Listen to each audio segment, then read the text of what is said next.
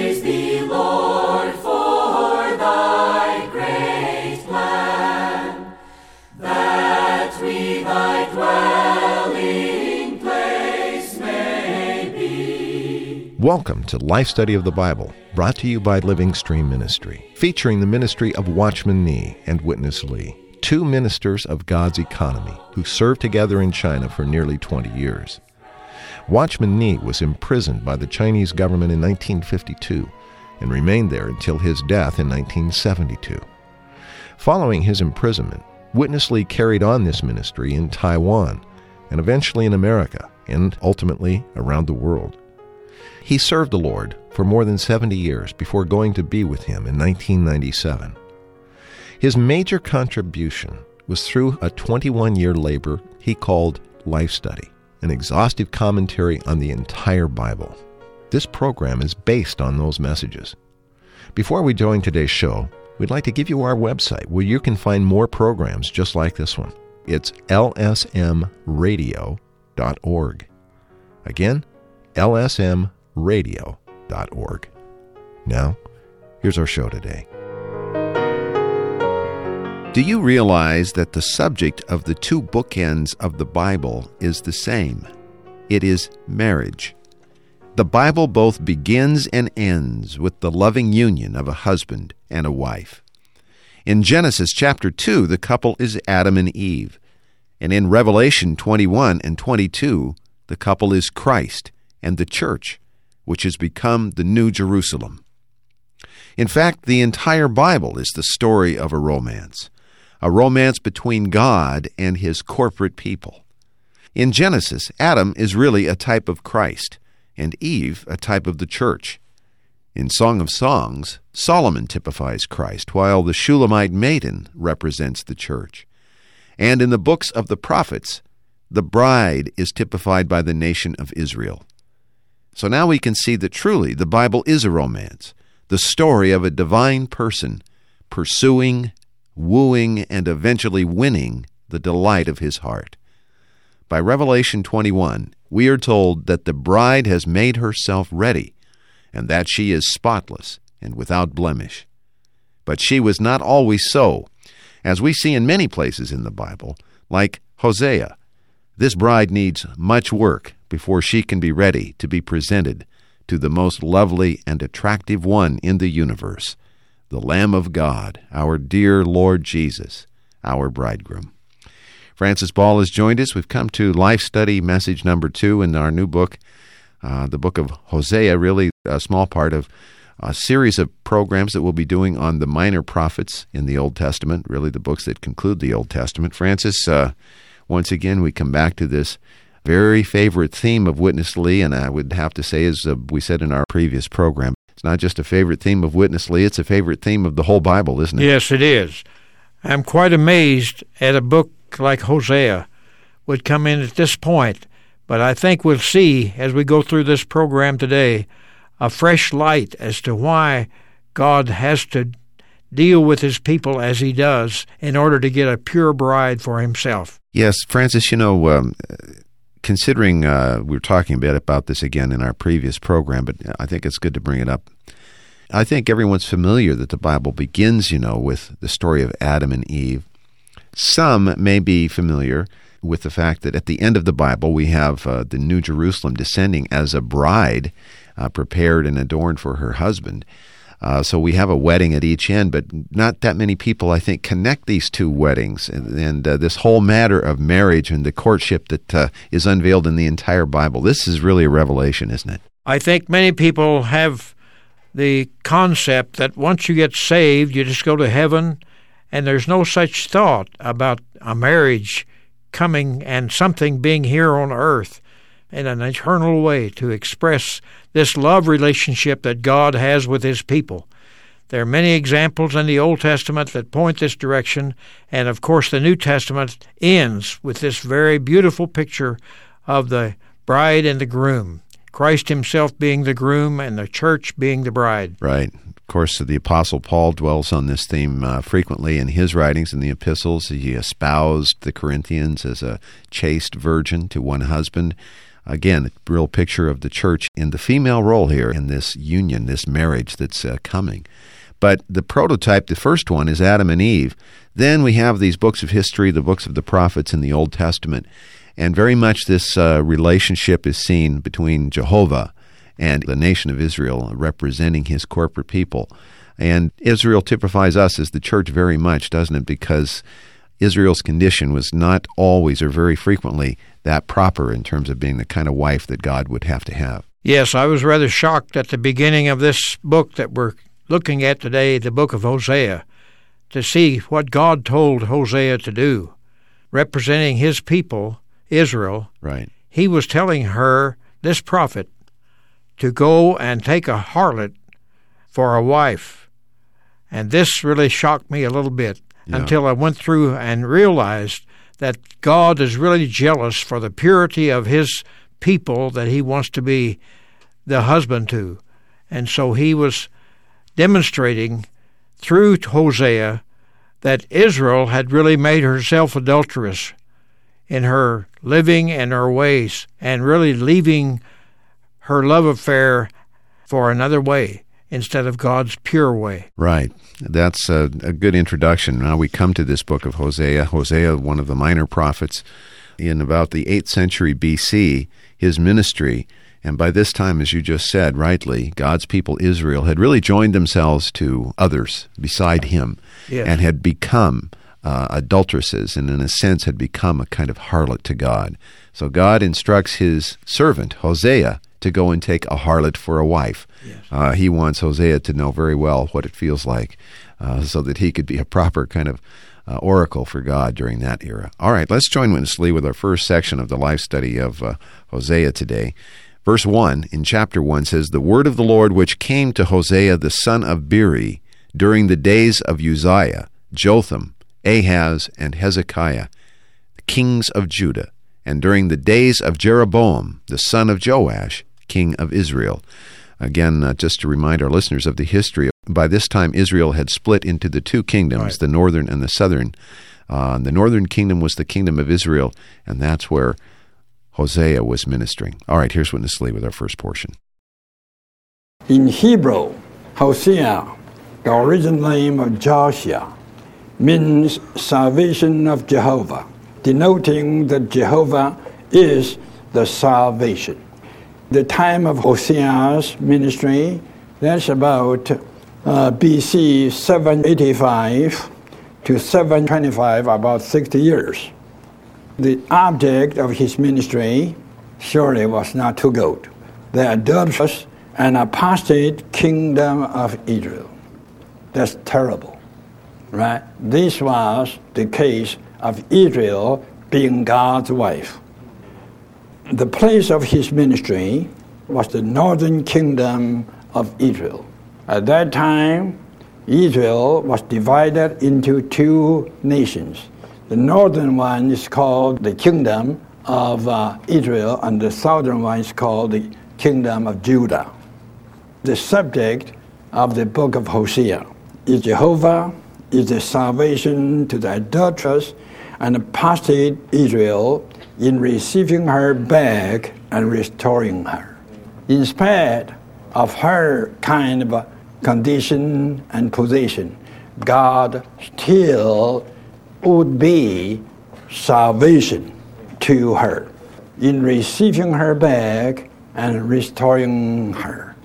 The central thought, regardless how adulterous Israel as the wife of Jehovah is, he still desires that she would return to him, and he would still receive her, bring her back, and restore her. Francis, if we recall back to the history books of the Old Testament, we remember that at this period of time, Israel had really gone and become totally involved with idolatry, really taking the pagan gods, the heathen gods. And in God's eyes, this is more than just a transgression, more than a sin. It's a kind of spiritual fornication. It implies the most improper way to care for our relationship, our loving relationship with him. But isn't it amazing that even in spite of that, as we just heard, the central thought of this book is to show that regardless of how low and how poor Israel had become in her condition, God's desire was still to gain her back, that she would ultimately become a proper bride. What a merciful and compassionate God we have. I think this is so marvelous, Chris, that we get a picture of God here in a very pure way, even though in a very sorry situation. Yeah. Yet he is purely a God of love, and he will never drop his love, but he will exercise his chastisement. And this is something that we see in the poetic way that this is depicted in the book of Hosea. Brother Lee pointed out that this is quite a marvelous poetry here, but it's really an ugly picture. Yeah. So I really feel like we need to see this in the true light of God's love and God's intention. God intends to chastise his people when they leave their relationship with him. And Israel had certainly left their relationship. And even they were divided into two nations, Israel on the north, as you mentioned, and Judah on the south. And there was some hope for Judah. But Israel had really given themselves over to idolatry and really could only be made clear about this in the way that God has done it, and that is to have his prophet to go and take a harlot as a wife and even produce children from that relationship. That really was quite a picture of God's intention to rescue his people and also to judge the nations. Yeah, he's not going to give him just a message that he wants him to repeat to Israel. He's going to really draw Hosea into the experience that reflects what God is agonizing over as he's dealing with his own spouse. So let's pick this reading up. This is Hosea chapter 1, verses 2 through 9. When the Lord first spoke through Hosea, the Lord said to Hosea, "Go, take to yourself a wife of harlotry, and have children of harlotry. For the land commits flagrant harlotry, forsaking the Lord." So he went and took Gomer, the daughter of Diblaim, and she conceived and bore him a son. And the Lord said to him, "Name him Jezreel, for yet a little while, and I will punish the house of Jehu for the bloodshed of Jezreel. And I will put an end to the kingdom of the house of Israel. And it will come about on that day that I will break the bow of Israel in the valley of Jezreel." Then she conceived again and gave birth to a daughter.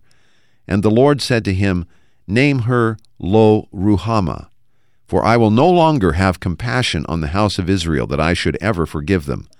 But I will have compassion on the house of Judah, and deliver them by the Lord their God, and will not deliver them by bow, sword, battle, horses, or horsemen." When she had weaned Lo-Ruhamah, she conceived and gave birth to a son. And the Lord said, "Name him Lo-Ammi, for you are not my people, and I am not your God." Francis, I know it's easy to get hung up on names in the Old Testament. I did want to include them in the reading today because as we heard the definition or the meaning of the name Hosea, meaning the salvation of Jehovah, even as you pointed out, these children's names, these children of the harlot Gomer, the one that Hosea took as a wife, obeying God's command, these names are also significant. Ruhamah means compassion, and when you add lo in Hebrew to the front of it, it means no compassion. So this daughter, Lo-Ruhamah, that Gomer bore Hosea, really means a daughter with no compassion. And the word Ammi means his people. So Lo-Ammi, the name of the second son, the third born here, means that Israel is no longer God's people. These names are significant, as we'll see before the program ends today. But let's get back to Witness Lee as we continue on this story of Hosea taking a harlot for a wife. God told his prophet Hosea to marry a harlot. Do you believe that our God, the pure God, the righteous God, would tell his prophet to get a harlot? It's terrible. The first time I read this chapter, I shook my head. If I were Hosea, I might be the second Jonah. I cannot take this man command. I have to run away. I have to flee from God's presence. But Hosea was stronger. You know, his writing is all in poetry. 14 chapters, all are poetic. His composition, his writing is marvelous. In a poetic way, he describes all the sinfulness of Israel. And such a person, no doubt, did have a high character. Yet, he would take the commandment from God to get a, what kind of wife? Harlot. And he did it. The prophet Hosea told Gomer, a wife of harlotries, symbolizing that God took Israel as his wife. God did not only command his prophet to do this, God himself did it. How about this? Francis, I think we've somewhat already talked about this point, but let's talk about what we see in God's heart here. What kind of God must we have that he is willing even to continue his relationship with his people, even in such a case, in such a situation? God was willing to take a harlot as a spouse, as we see, in this type with his giving Hosea the same commandment that you must do as I have done. It really gives us a window into God's heart, doesn't it? Yes, it does. But I think we have to realize underneath that action and that commandment, there is a longing for his bride, his wife, Israel, and he is jealous in that sense. And jealousy is an ugly word, but it applies in this case because God's loving people that he loved so much and rescued through many trials and testings, as we've seen throughout the Bible up to this point. And yet he still loves Israel, but they have turned away so much, to such an extent, that he has to demonstrate to them, not just to tell them that they have left him, but he has to demonstrate to them in this kind of way, in a way of kind of marriage. They had really taken on a harlotry living by turning away from God, their true husband, and turning to other things. So he wants to give them a demonstration in this particular way with his prophet of what they have done makes them no longer his people, no longer his bride, his wife. He's setting out, first of all, to bring them to their realize where they are and what they have done. And then he has a way in his love to recover them. So we see in this particular portion, this is the negative side of this poetry. Right. It's always such a marvel to me that God has this overwhelming, as we'll see, everlasting love, yet at the same time he is righteousness, and he is full of holiness, and as you said, he is a God of purity. And when faced with such a situation, when his people, those whom he has chosen as the object of his love, so much are not a match to him, that puts his being really in conflict. And yet the marvel is that his righteousness and his love get taken care of and satisfied as he works out his plan with his people and his economy. This is really tremendous, isn't it? It is. It's quite marvelous. God is everlasting in his love, but he's still righteous in his dealings. Yes. But in a sense, he does here, and he tells his prophet to carry out for their awareness of what they have done and to bring them to repentance so they can be recovered back to God under his loving care. Well, now we come to a positive end to our program today. If you recall these names, Lo Ruhamah and Lo Ami, meaning no compassion and not my people. In chapter 2, verse 1, the situation changes. Say to your brothers, Ami, and to your sisters, Ruhamah, meaning compassion and my people. Here's Witness Lee for our final segment. You have to learn two things. Number one, God's love is everlasting. But number two, you have to realize this loving God is also the God of purity and the God of righteousness, who cannot tolerate with any kind of uncleanness, any kind of unrighteousness. So wherever these two things are, God's chastisement will come in. Even though the Israelites went back to former nation, in a good sense, they are still under God's chastisement. You could see God's chastisement with God's everlasting love. So Jeremiah says, because of your compassion, we can still remain. It is by God's compassion that Israel today can remain. Here, we all have to learn the lesson. We have been chosen by God. We have been loved by Him, and His love is everlasting. But we should not indulge ourselves just because God is loving. No, we must be fearful and trembling and enjoy His everlasting love. Why? Once we would be just a little mistaken, we'll suffer. God comes in to deal with you. That dealing is on one hand loving, on the other hand chastising. I'd like you all to see this. Today, it is the same with us. Eventually, God's everlasting love is always victorious. The love gains the victory. So Israel will be perfected. Hallelujah. Amen. Now, under God's victory of His love, Israel will be God's people. And Israel will obtain God's compassion. Francis, the very fact that we are here doing what we're doing is evidence that God is a God of everlasting love. Yes. And I think all real saved ones have that same feeling. They realize that without such love, without such compassion, there would just be no way for us. Yet we should never take that love as a kind of an excuse to indulge ourselves, should we? I think, Chris, you could relate this to a family situation. The parents love the children, but when they go so far away from the standard of the family and the desire of the parents, they will be chastised. They will suffer some kind of punishment. But this punishment is not an anger and is not a get even. It is a recovery work. It's to recover this loving relationship in the family.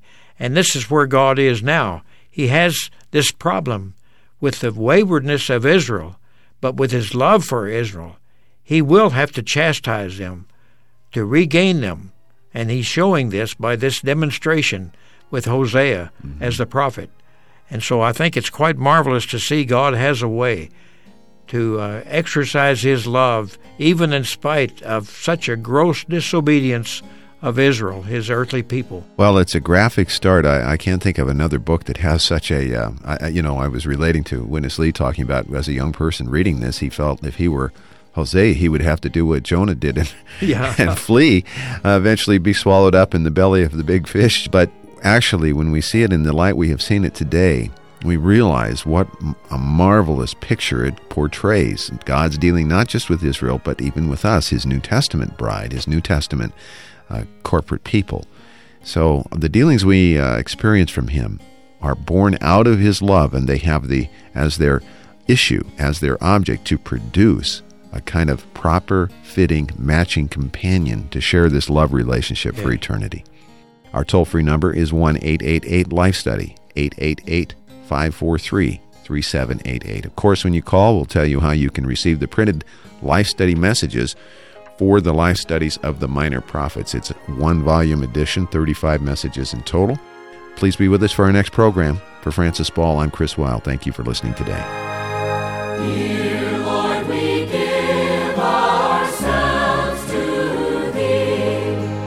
Receive us into Thy wise hands. Thank you for listening to Life Study of the Bible with Witness Lee, brought to you by Living Stream Ministry. If you have any questions or would like to find other Christians in your area who also enjoy this ministry, feel free to call us toll-free at 1-888-LIFE-STUDY. That's 1-888-543-3788. Or you can email us, radio@lsm.org. Thanks for listening today. Was Jesus simply a great religious leader?